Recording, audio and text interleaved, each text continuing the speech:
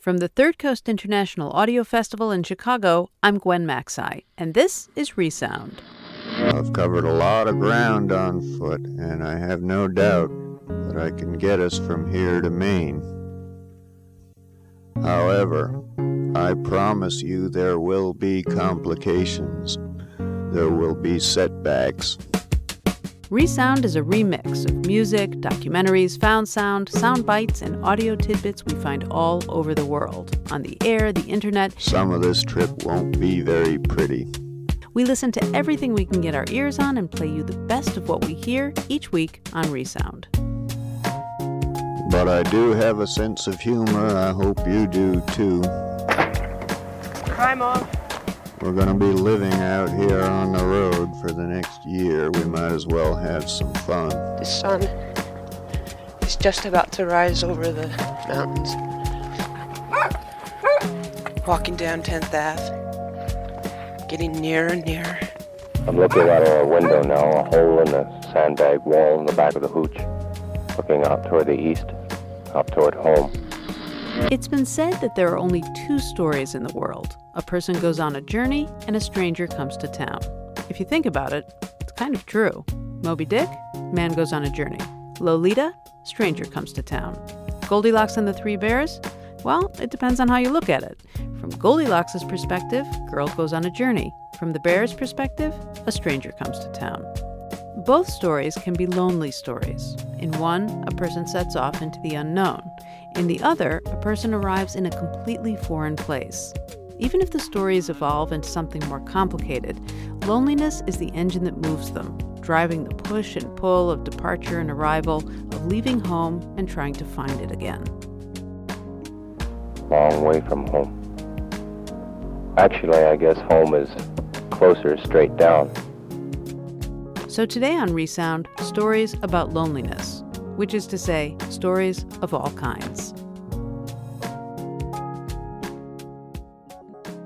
It's hard to imagine a lonelier scenario. If Lucy met her best friend in person, her life expectancy would be cut in half. Here's Unless We Showed Up in Hazmat Suits by Hilary Frank. This is the very first speed I do. Lucy didn't have many friends growing up. This is the final speed I do. While other kids were running around, playing on their lawns, she was inside, clearing mucus out of her lungs. She has cystic fibrosis. Now Lucy lives in a tiny box of a house on the corner of two alleys in Philadelphia. Every day, while she's going through her morning routine, she hears this at the intersection outside her window. The girl who rides the powder blue bike looks like Pippi Longstocking. She's got red braids, freckles, sometimes even striped socks. Each time she passes, Lucy runs to the window. She wants to call out to the girl. She wants to grab her by the wrist and bring her inside for a hot cup of tea. She's the girl who has more in common with Lucy than anyone in the world. That's really kind of the way it is.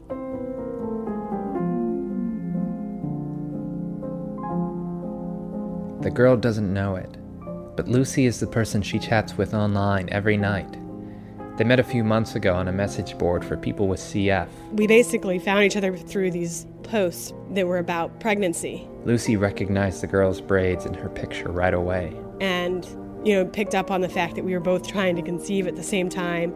Lucy and the bike girl tell each other everything. They talk about how their doctors have advised them not to have babies. They talk about their husbands coming to terms with the idea that they might wind up as single dads. They swap coughing techniques. She taught me this technique of the arms to really thrust the air out like... Recently, the girl told Lucy she wished that they could be real best friends, that they could give each other pedicures and play Connect 4. Lucy had an urge to run down the street with nail polish, knock on the girl's door, and tell her they were neighbors. But it would be too dangerous. Online we have signatures, and hers says that she has B. cepacia. B. cepacia is a type of bacteria that isn't harmful to most of us, but it's different for people with CF.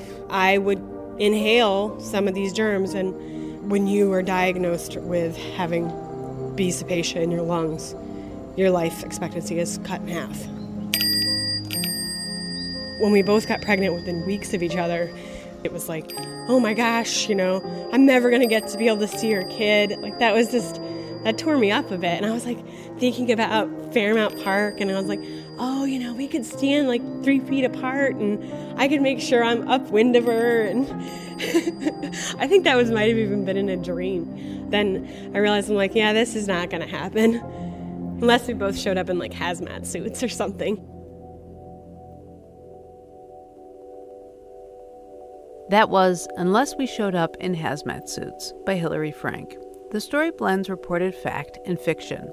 Hilary took an actual interview she recorded with a real woman with cystic fibrosis and then wove a story around it.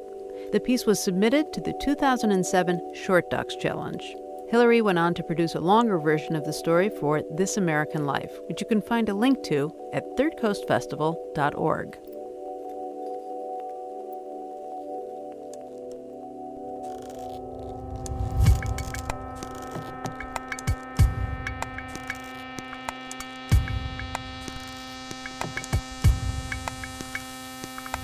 Loneliness. Loneliness comes to all of us sooner or later. You may sit here today and say, oh, I'm not lonely, but I promise you that in some point or time in your life, you experience loneliness in your life. You're listening to Resound from the Third Coast Festival. I'm Gwen Macsai.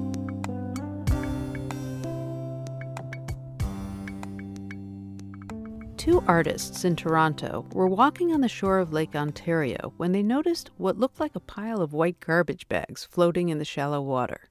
They got closer and discovered it was a wedding dress. They pulled it out, squeezed out the sand and water, and then set about trying to uncover the mystery of who it belonged to and why she threw it away. Here's the wedding dress in the lake.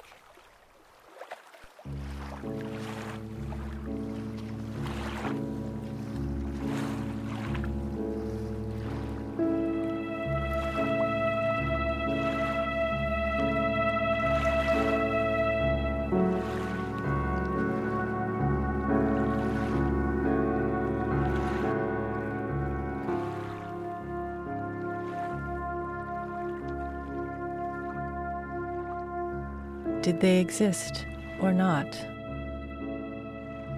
On an island or not? Was it an ocean or not that swallowed them up or not? Did someone have someone to love? Did someone have someone to fight with? Did everything happen or nothing? There or not there?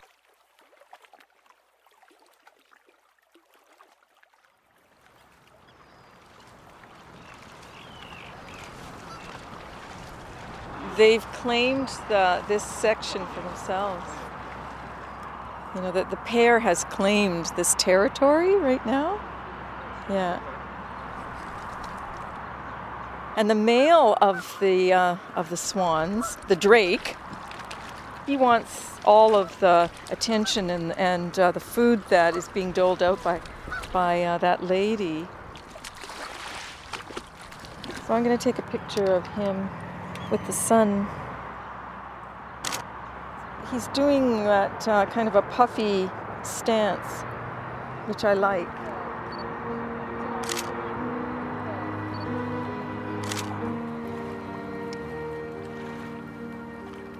They must have differed violently, must have stolen and bestowed, locked in embrace so long that all remaining in their arms was air, transparent after lightnings winged away.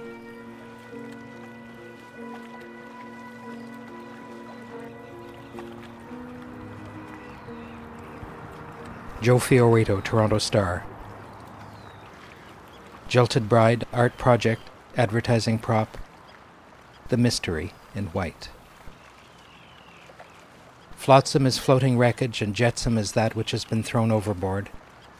Which of these is the wedding dress?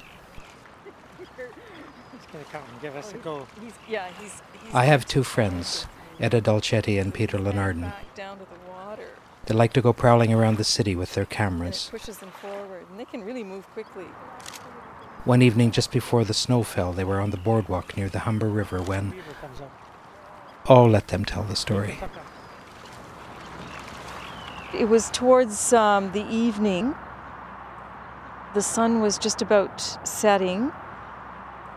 And as the shoreline turns here, I noticed something from the corner of my eye, and it was looked like a mound of white garbage bags. We walked down and examined it and saw that it was a wedding dress. We were concerned that there might be a body in there, and it started to become very eerie. As we examined it further, we realized it was just the empty wedding dress. The dress was floating. Peter said, we should pull it out, and I said, absolutely.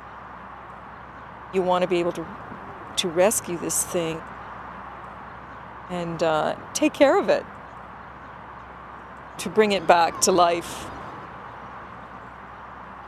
Who the heck would throw their wedding dress in the water, and why?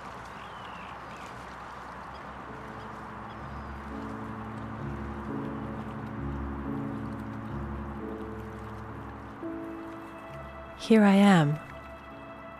Hurry. Save me.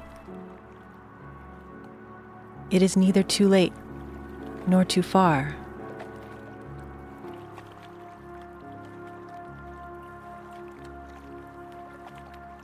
They felt uneasy. Here is everywhere, they said.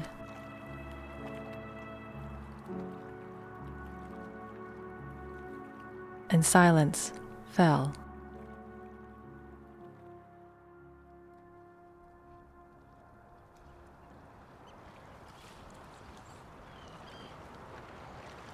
But what is the true story of the wedding dress in the lake?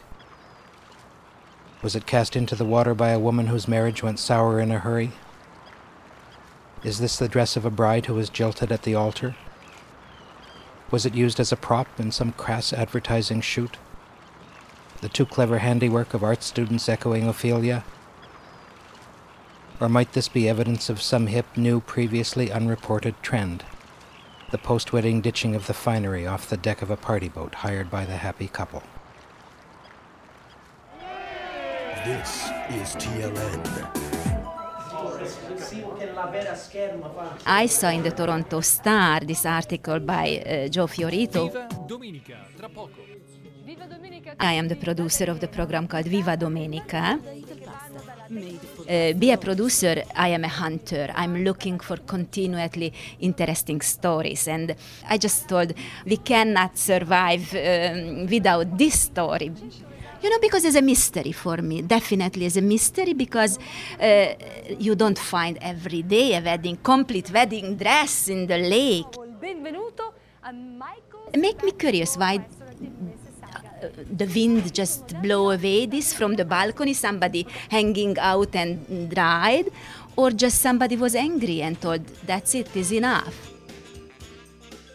Sometimes I believe if we not happy, it's a bad thing if we keep this unhappiness inside. We have to find a way to let go feelings.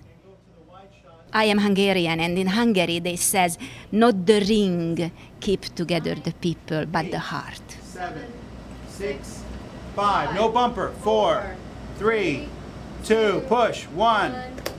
They met through art, and through the eyes of a camera, they've been discovering the world, finding excitement, passion, and sometimes mystery. Welcome to Etta Dolcetti and Peter Lenardon. Thank you for coming. Thanks for inviting us. One day, you were taking picture of the swan when something captured your attention. What? As I was walking along the boardwalk, I noticed a white sort of pile, and it looked like white garbage bags. And I thought, oh, somebody polluted the lake. So I walked towards it, and Peter was walking a little bit ahead of me. So let's go. It had to happen. Sooner, later, nearer, farther. Life will be forgotten. Eyes will no longer fill up with tears. No, but let's leave it here, maybe outside of the lake. Why did you decide to take it home? Well, yes, it couldn't stay in the lake after all. I mean, something like that We had a shouldn't. new washer and dryer. That's right. You had to try it out. They were the first. They were the last. They were alone. A million laughs. Bright hopes. Poor little creatures. Now has even more meanings. Yeah. Who knows, maybe somebody listening to the story, they're going to call you tomorrow to say, hey, that belongs to me. Yes. And we can finally find out if it was an upset bride-to-be that decided to break up the engagement, or maybe somebody just lost it. Who knows? Yes. I want to thank you so much for coming. And Come into our musty basement.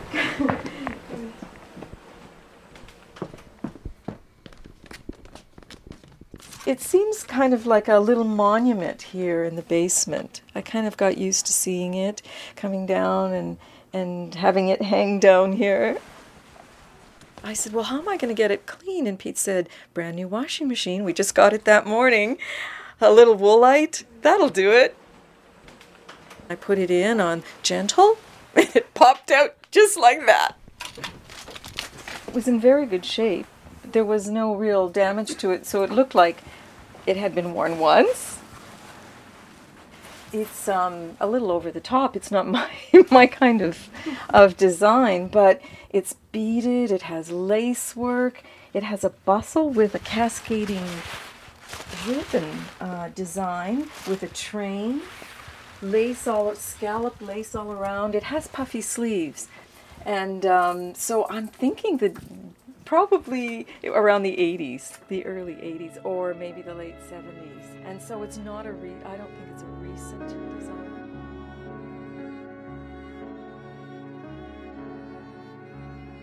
Woman, what's your name? I don't know. Where do you come from? I don't know. Did you bite the hand of friendship? I don't know. Do you still exist? I don't know.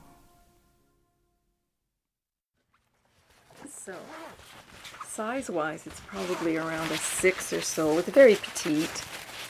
So, and it's very beautifully finished inside. Everything's all, my mother was a seamstress, so I, learned at a very young age, an appreciation for all the handiwork that this entails. She made wedding dresses too, and I helped her actually turn tiny, tiny little loops like this into button loops all the way down the back of a dress. She turned them inside out and hand stitched them and put them in place, and there would be at least 100 of those things on the back of a dress.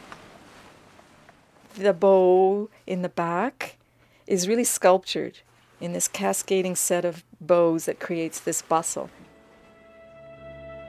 I think the love is right there.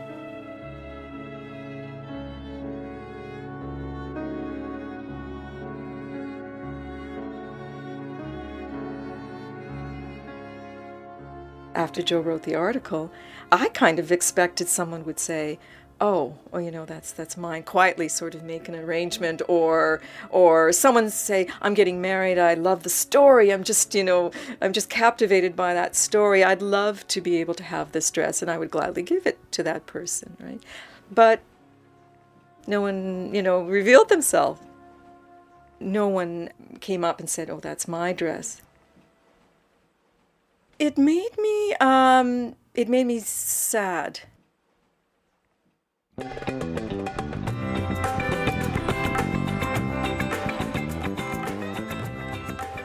Hello, I'm Edda. Yes. I'm Nick Davis. Hi, I am Nick. one of the producers on Metro Morning. We're going to take you in the studio. Andy's really cool, so don't Okay. worry about it. Just relax and Okay. take it easy, and he'll lead the discussion, so Okay. don't worry about it. You going to bring the Oh, dress with you? yes. Okay. Would you mind if I carry this? No, not at all. Atlanta Falcons quarterback Mike. So Andy, this is Edda. Hi, Edda. How are you? Good to see you. Now, wait a second. Don't take it away. I want to sort of. I'm not a fabric fetishist or anything, but I want to look at it. So it's the real. I don't know why I thought it would be stained or look discarded. It doesn't look like it just came out of its wrapping paper. And you didn't notice when you were looking. There were no tears on it or anything. I mean, No, you couldn't. there weren't any grass stains or anything ground in. Grass stains in a wedding dress? They couldn't wait for the wedding night, I guess. Come on in here.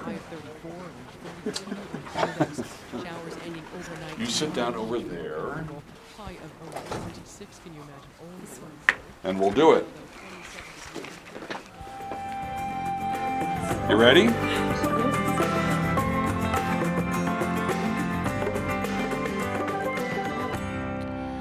We are going to explore, to open the show this morning, something of a mystery that washed up on the shores of Lake Ontario, was seen by the woman who's joined us in the studio, and will be explained, perhaps, who knows, by you. Edda Dolcetti is an artist who lives in Toronto's West End. On a recent outing, she and her husband Peter found something remarkable on one of their walks, something floating on the lake. And that's where the story begins. Edda Dolcetti is with me in the studio. Good morning. Good morning. So take us back to this walk and this discovery. What made you think there was something strange about what you were seeing? Well, my husband and I were walking along the shore, and I thought I would take a photograph. And in the corner of my eye, I caught this mound of white, what I thought looked like garbage bags.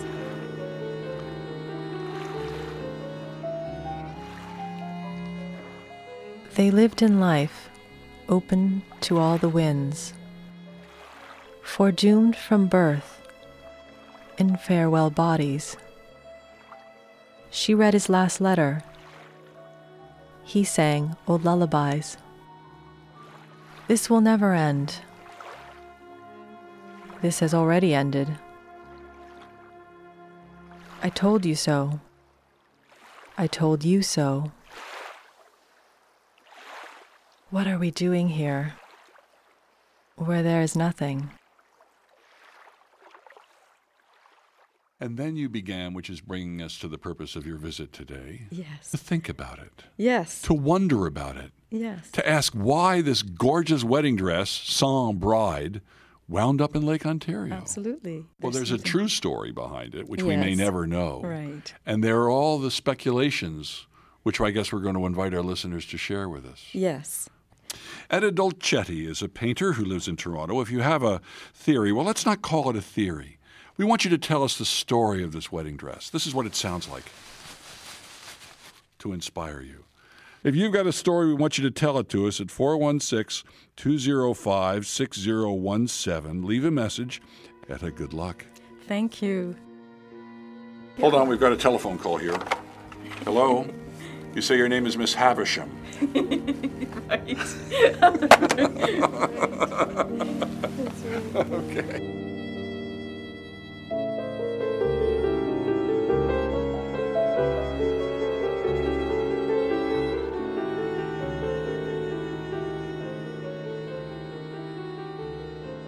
Hi, I'm calling about the wedding dress that was found in the water. And I think, this is the romantic side of me, says that the dress it actually was a message in a bottle.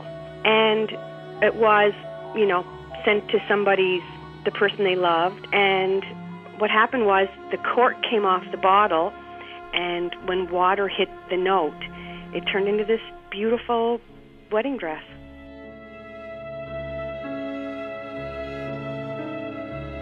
I see a picture of many, many years ago, two lovers on the shore of Lake Ontario. On their wedding eve, he tragically drowns in a fishing boat in a freak summer storm, and his body is never recovered. She pines for months, inconsolable. finally, distraught, she takes a boat out to a point on the lake where he vanished beyond the bay, and there, dressed in her wedding gown, she plunges into the waters to find her lost love. And she's sucked into the depths of the lake and perishes. Years later, the gown floats to the surface to be tossed back and forth on the waters until it finally lands on the shore. And then it's found. But a legend surrounds this dress. Anyone who takes it from the waters of Lake Ontario will release, finally, that tormented soul to be reunited with her husband-to-be. I think that the wedding dress ended up in the lake when the bride found out that the groom was cheating on her, and she tossed it into the lake, and it got swept onto the beach. I think she may have probably been Canadian, and maybe with some brown long hair, brown eyes. She just got really mad, and she really didn't want to be married anymore and wanted to get rid of all the evidence of ever liking the man.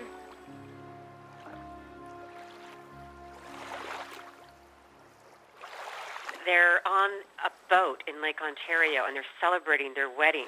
And they become very, very amorous. And they go down below while all their guests are up having cocktails and eating and fighting and drinking and carousing. And they make love, and he removes her dress. And then, somehow or other, a porthole is open, and the dress blows out the window. And she has to figure out how she can go back upstairs and see her guests in her underwear.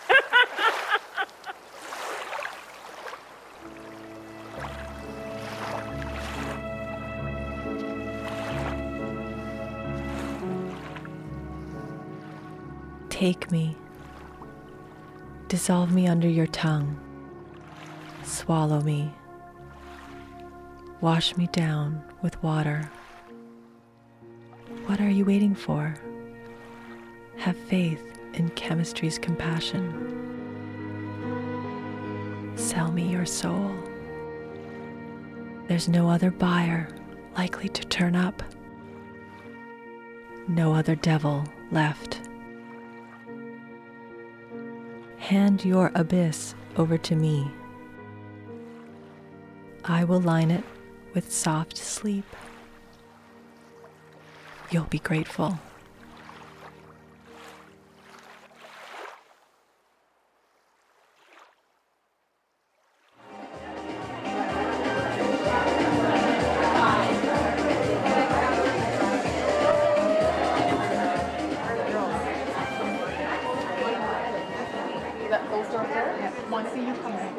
Hello, thank you all for your patience. Good afternoon, everyone, including brides-to-be. Is my DJ ready? Our first model will be Claudia.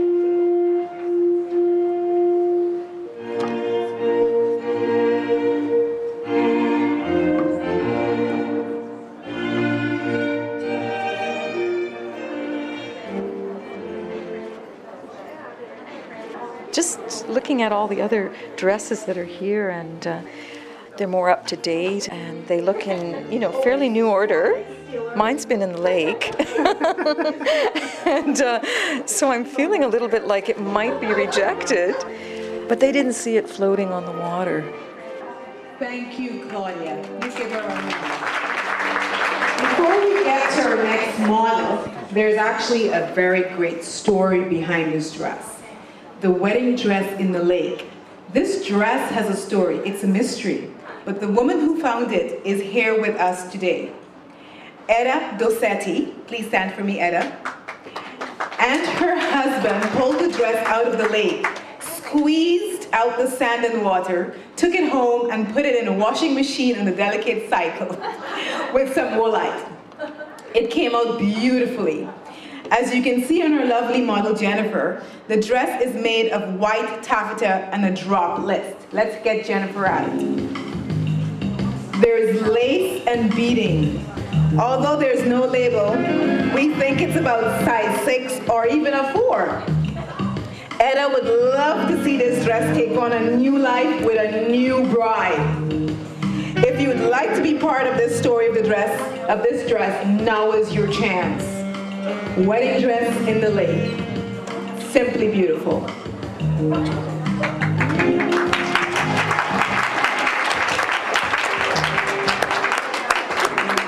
Next up is Rochelle. Can I take a look? Sure. Do you fit it? It looks like you would. Well, I got engaged like a few days ago. Oh, very interesting. Dress. You know what? You look like you're the size. Can I try it on? Sure, why not? Maybe I'll need some help zipping it up. Let's see. You're like Cinderella. This is teensy. Well, you're teensy. So, yeah, you know what? The best thing to do is to step in it. Yeah. And then pull it up over your hips. Oh, this is awesome. Holy cow! Oh my I God, can't believe it. It fits. I can't believe it. Look at that. It is the right size. It's made for to measure. you. Oh my God. Oh my goodness. It is amazing. And just to think that it's a total mystery. Mm-hmm. I know. Imagine these things would be dangling in the water and Yes. fish would be nibbling at them like lures. Yes. Wow. Yeah. Well, I should take this off before I get too attached and run away with it. It's a celebration, isn't it? Come on. She looked lovely in it.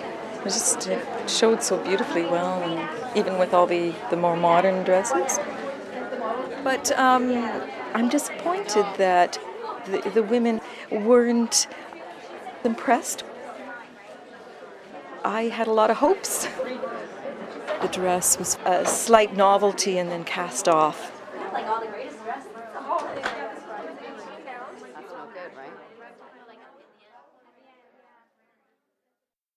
Croatia is a nation that knows a thing or two about historic breakups.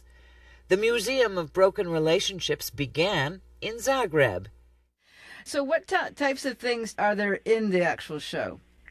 So it all started, the first object is a small toy of a bunny. So we still get those usual objects that one would expect, like love letters, engagement rings, and I love you teddies. But now it kind of goes to more extravagant things. For example, we got one axe, we got Christmas reindeer, a motorcycle, there is a bicycle, so really all kinds of objects. My favorite is a centipede. And it was a long distance relationship. Umbrellas, a suitcase, gloves, a coat. What use is all that to me? But it is, in a way, a therapeutic experience, I think, to donate things. In a way, they feel comforted that these particular items are not buried in a box somewhere and never see the light of day. Kind of preserves the memory. I mean, unfortunately, it was only... Safety pins, this comb or that, a paper rose, a knife. I have no regrets about anything.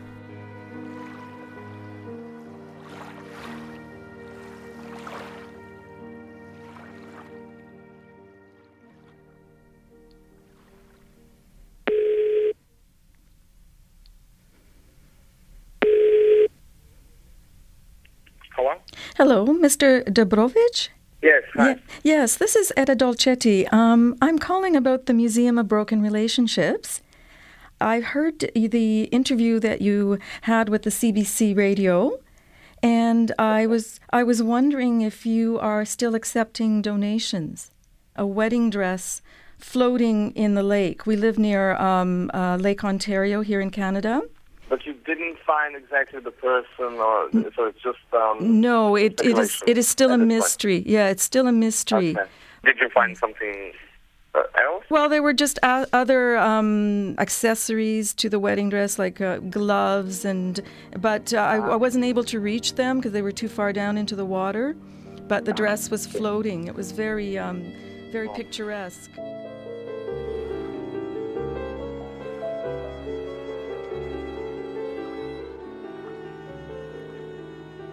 Did they exist or not? On an island or not?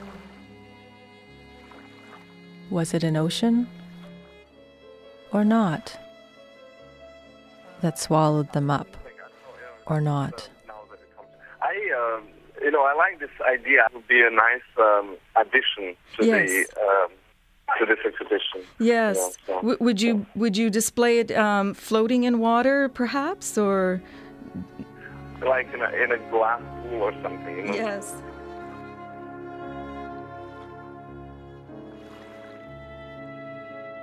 Did someone have someone to love?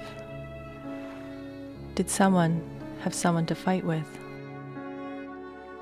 Did everything happen or nothing? There or not there? And then I can forward it to the artist. Yeah.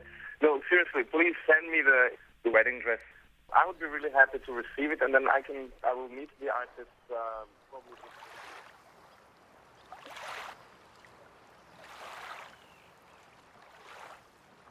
So, bon voyage, princess, lovely girl in white.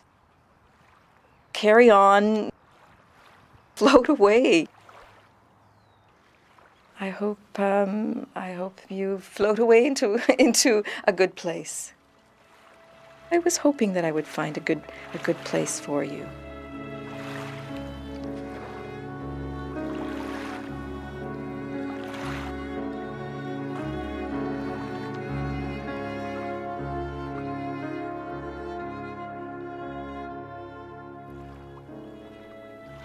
I looked back from loneliness, and a gust of wind undid my hair and lifted up my garment.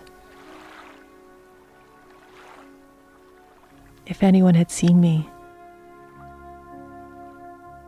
they might have thought me dancing.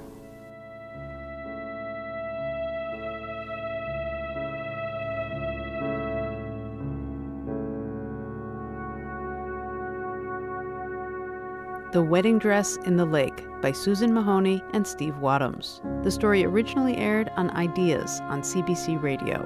To see pictures of the dress, visit thirdcoastfestival.org. Loneliness. Loneliness is no new thing. You're listening to Resound from the Third Coast Festival. I'm Gwen Macsai.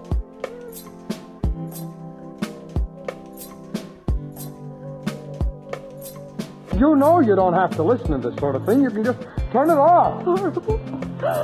It's so dreadful. I've been listening all day. Honey, why do you listen to it? Why? Next, a radio drama. But not a radio drama like you might expect, full of ridiculous Foley effects and egregious overacting. I thought it might make you happy. I wanted to make you happy. No, don't quarrel with me, please. This is a drama done right, full of subtle sound design and believable, sympathetic performances. Here's Eat Cake by Jonathan Mitchell. Happy Valentine's Day. Look at Trisket. Today's Valentine's Day. Happy Valentine's Day. You're my Valentine, right? You're my Valentine. It gets to be a bit much with all the couples everywhere and candy out everywhere and cards and bears. Flour. But I have this tradition. I'm gonna make a cake. I make a coconut cake and then I go to a movie. Where's my sugar? It started like 7 years ago, the last time I had a boyfriend on Valentine's Day. Turn on the oven. The first year it was actually a chocolate cake, because Chad liked chocolate cake, and he wanted to go see a movie. We went to see some stupid movie. Eggs. What was it? Oh no. Do I have eggs? Yes. Okay. The next year, I had just broken up with him on New Year's. So I still made a cake, but I made a coconut cake. This is not for you. Because that's my favorite. You don't like cake, Trisket? Nobody likes coconut cake. Chad hated coconut cake. Get away, get away, go away. That is hot. And I went to a movie that I chose. Trisket is the cat. Who's that cat? Trisket is the... What is all over you? Oh, gross. What do you do all day? I'm coming. Hello? Hello, I'm calling to speak with Elizabeth Kostek.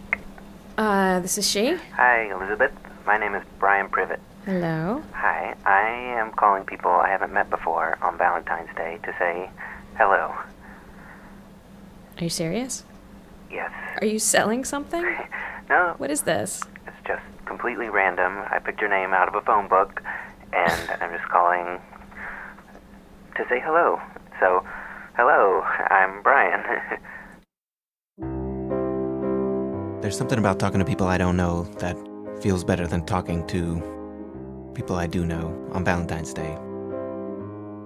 My friends, they've already heard it. They've heard it hundreds of times before that I'm alone. They don't need to hear it again.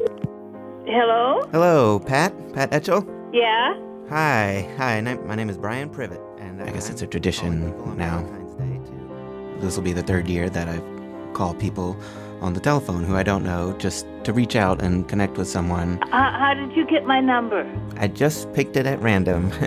Random from where? Oh, just the telephone book. Why are you calling? Some people don't want to talk on the phone. No thanks. Sometimes it makes me feel worse. I'm sorry, I just don't have time to talk to someone who's weird right now. Oh, I understand it, but it doesn't feel good. But you'd be surprised. A lot of times I'm surprised by how many people will chat, and it's nice. It's a nice surprise. So I appreciate it when somebody will listen to me. Oh. So that's why I listen to people when they call and talk to me. Oh, well, that's good. I've never seen any of these people. I don't know what they look like, and I've definitely never met any of them. I don't want that, and I don't try to take it to that. I always look in the phone book, and same thing here. I just opened up the page, and it happened to be on the K's. Here we go. Elizabeth Kostek. All right, here we go, Elizabeth. Okay, well, hello, Brian. That was very weird and interesting of you. Have a good night. If you'll only take a moment. I'm sort of busy right now. I'm making a cake. What kind of cake are you baking? I'm making a coconut cake. So good luck with your thing. I like that. I love coconut cakes. I had now one. You're definitely a weirdo. No. I had one for my birthday when I was 8. Really? Yeah. Did you ask for that, or did your parents just do it? I asked for it. Really? Definitely. I've always loved coconut on everything. And I asked for it on my birthday, and not everybody ate it. It didn't get finished, and that was great because I got to eat it. What's the flavor on the inside? Just white cake. Yeah, that's good. I That's the feel best. like it sets off the coconut taste the best. It is. That is the best. It's the best for coconut cake. Some people try chocolate in coconut cakes. I always want that to be better than it actually is. Yeah, because it's moist, but it just doesn't go together. Yeah, they don't work right. The different kinds of creaminess. Why am I talking to you? Because it's nice to talk to someone, isn't it? Is this how you pick people up? No. You do this, you No, call it's not. somebody, and then you're like, hey, come on, hey, It's come not about that at all. It's not about that at all. No, I never meet the people face to face. So you'll call people, but you won't meet them? Never. How do you know? Well, I didn't think of. Maybe on accident I've met them. Hmm. It's possible, I guess. So you could accidentally meet somebody, but you just don't do it on purpose. Right. Like, if I was going to go to the movies, you could accidentally go to the same movie? Yeah, if that happened, if we accidentally, a few years from now, went to the same movie theater and I... But what if later tonight I was going to go see The Princess Bride at the Biograph at 9:30? Oh, no. I'm not trying to get a date out of this. This is just... Why not? Are you scared? You sound scared. I mean, I just called you on the phone. That would be weird if we met, wouldn't it? That was just an offhand comment. You can do whatever you want. I just think it's weird that you call people and then are scared to actually meet them. Well, okay. I think it's not that much stranger to ask somebody who you've just met on the telephone to come see a movie with you. You don't even know. No, that's what I did. That's not why I'm doing this. I'm going to make some other calls after this. And Okay, fine. Okay. But, just so you know, 9:30. Okay. And I'm going to have a whole piece of coconut cake. I hope you enjoy it. Taxi!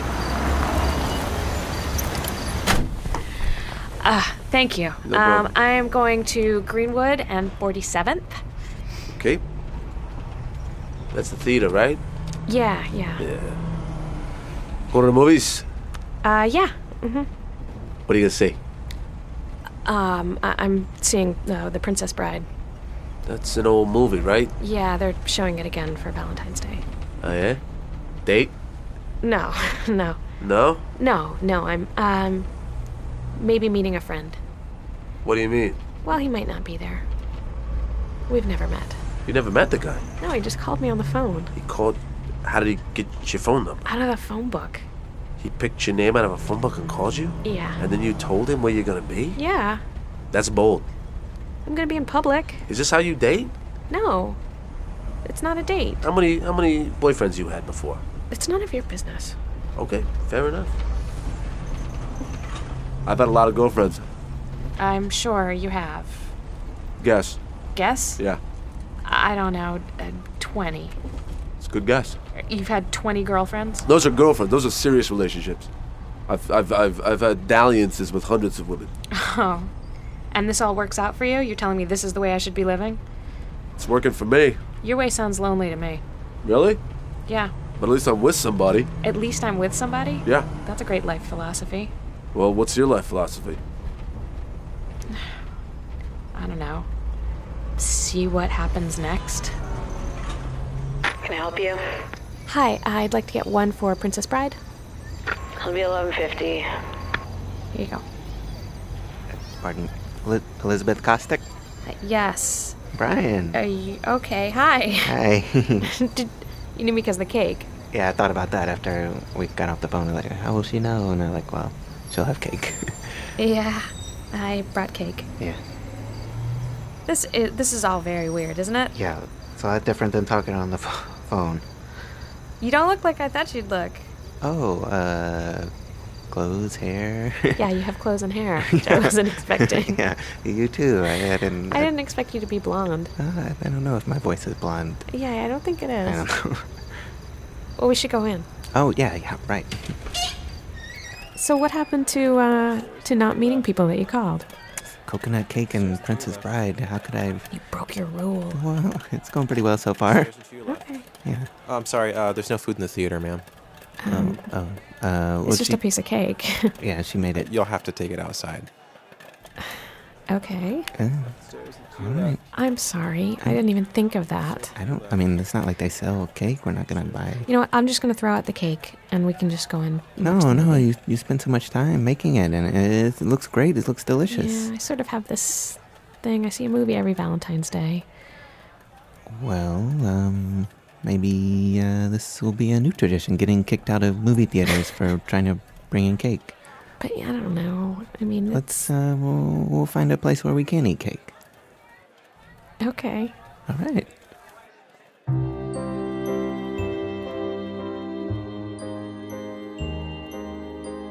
Eat Cake by Jonathan Mitchell. The story originally aired on the very last episode of Weekend America, which ended in 2009.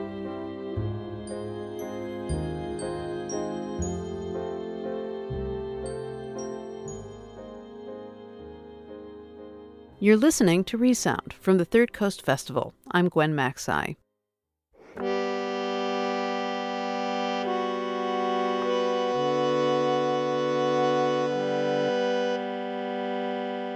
When Katie Mingle, the producer of this very radio show, lived in Mexico, she fell in love with the place. She also fell in love with Cynthia, who didn't love her back.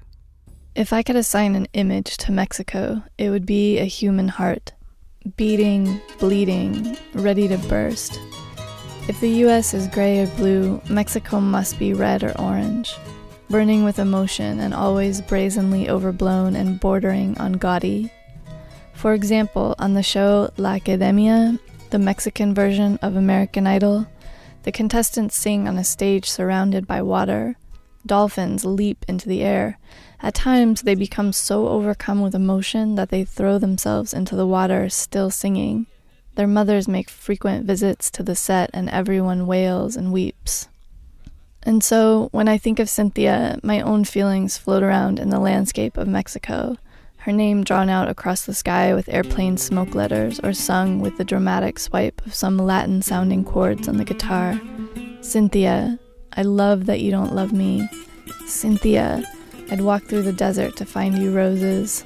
Cynthia, everyone needs someone to dream about. Cynthia sold silver jewelry in Tepoztlan, which was a neighboring town to Cuernavaca, where I lived. Sometimes I would take the bus there and sit with her while she did this. To get to the bus, I had to make my way through the main market. I had to patiently wade through the long hallway of people selling batteries, shoes, belts, and alarm clocks, my body pressed up against a sea of other bodies. I had to go up a set of steps where they sold colored baskets and dull knives, and then down a long hallway that smelled like sour milk strong enough to incite riots in your lower intestines. I had to go past the pirated DVDs, pushing all the way to the part that smelled like fresh basil and tangerines and sweat. The ticket cost 15 pesos. The ride was an hour long. Once I finally got there, I usually regretted going. Cynthia and I didn't always have much to talk about, and sometimes I felt like I was bothering her. There were always men coming by just to flirt with her. A British guy came by once and bought some expensive earrings. He asked her about the book she was reading and acted really awkward trying to come up with things to say. What a loser, I thought. And then I realized I'd been sitting there for the last 2 hours acting awkward, trying to think of things to say. And this is how it mostly went with us, 90% awkward, 10% wonderful. I would sit on the curb next to her, smoking, shifting my weight around, looking at my feet. I wanted to grab her and say, "Hey, I'm interesting, I'm funny. If you could know me in my language, you would like me." But instead, I just smoked and acted aloof. Around 6, she'd pack up for the day and we'd ride the bus home together, or she'd try to find some weed to smoke. Once we rode on a moped with this hippie kid up into the hills of Tepoztlan to his house. There were 3 of us on the moped, and the kid was driving like a maniac up the dirt roads. Wild dogs were chasing us with their teeth at our ankles. I liked it anyway because Cynthia kept saying, "Hold me tighter." And we rode up into the lush green hills of the town, up and up to where you could see the valley below and the clouds making storms above a blue-green sea of faraway fields. In his cinder block house in the mountains, the hippie kid put on reggae music and they took bong hits. They talked about weed and I looked around, absorbing the array of psychedelic posters. Buddha with fractals and marijuana leaves fanning out behind him, Bob Marley hitting a spliff. It was comforting to know hippies had the same posters no matter where you might be in the world. Cynthia was one of those weed smokers that didn't seem to change at all from sober to stoned. She was so smooth. In the market, she took me to the stand she always went to and ordered us quesadillas and lime waters. The men in the market knew her and flirted with her. I liked the way she handled them, with this smooth self-assurance that was playful but always completely in control. Cynthia was a friend of Jimena, the woman I lived with. That's how we met, and that's how we first kissed. Because Jimena, who was always looking for an excuse to kiss everyone in the room, forced us all into playing spin the bottle. Later, we all went to sleep. The kids were spending the night with their dad, so Cynthia took their empty bed across the room from me. When the lights were out and the room was dark and still, she said to me in English, "Good night." "Good night, Cynthia," I said back, and I lay there, wishing I could figure out a way to accomplish the impossible task of getting from my bed over to hers, wondering if there was even the slightest chance that she wanted me there. When suddenly, out of the hot darkness, she said to me, "Katie, ven." I went to her in her bed and we lay there, our faces close together, our legs entangled. She told me she liked kissing me in the game, and then she kissed me again. We kissed again and again and again, and she said, I could kiss you forever and not get tired of it. But as it turned out, she could only kiss me for about 2 more weeks before she was pretty well over it, and I was left so starry-eyed, finding myself writing her name inside of hearts during my Spanish lessons, taking the bus to Tepoztlan. She was such a mystery, so inconsistent. Sometimes on our way home on the bus, she'd hold my hand secret-like, so none of the old campesinos and tired families could see. We'd talk quietly as the bus rattled through the blue dusk. Other days she'd stare out the window, cold and distant. Eventually, this ambiguity became too hard to bear. In another language, in another culture, I needed something more tangible. I wrote her a letter in Spanish all about how I felt. When she read it, she looked at me and said, "What the hell are you talking about?" She really said it just like that, but in Spanish, and she laughed. Maybe I hadn't explained myself right in the letter. Then she stopped coming by. I didn't have a phone, and neither did she. I didn't know where she lived, so I couldn't find her. And so Cynthia left my life as quickly as she had come into it. And I'm sure she doesn't miss me, and I'm sure she doesn't often recall that night when we first kissed. How did I ever let that one slip away, is what I bet she doesn't think to herself longingly. Fine, Cynthia, be that way. See if it stops me from thinking of you when I listen to the catchy, heartfelt love anthems of Mexico, or when I daydream of your country, so far away now, with its blood-red heartbeat, where dolphins leap and mothers weep. I know it was me all along with my heart on my sleeve, so I'll be red and you be blue. But Cynthia, everyone needs someone to dream about, even you.